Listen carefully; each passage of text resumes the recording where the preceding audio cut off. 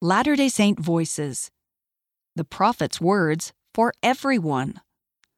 I didn't expect to see a quote from a prophet of God on the walls of a school. I awoke early one morning to get ready for work. While I usually love my job as a teacher, I was out of sorts and just wanted to crawl back under the covers and pretend it was bedtime again. When I arrived at the high school, I tried to get my mind ready for work. I knew I needed to teach a math class soon, but my heart and head both felt dull and depressed. My emotions were all negative. I decided to visit the restroom before class.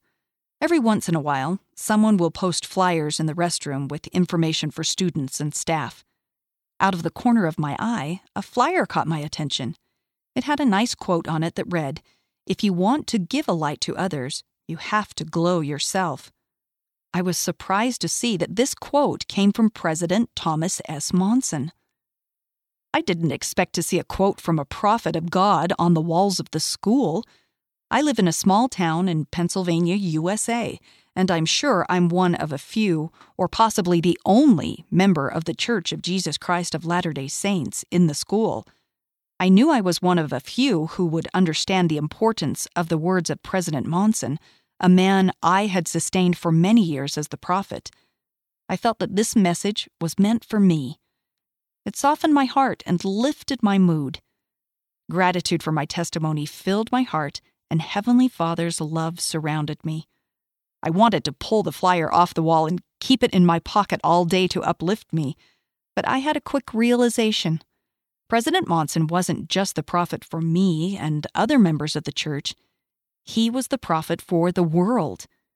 His words, like the words of President Russell M. Nelson today, are for everyone.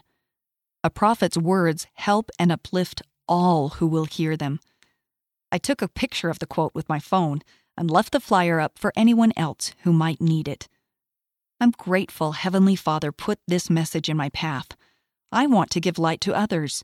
Through obedience and a closeness with our Savior, I can glow even on days when darkness would have me lose my way. Catherine Ferguson, Pennsylvania, USA. End of the article. The Prophet's Words for Everyone. Read by Kristen Hawkins.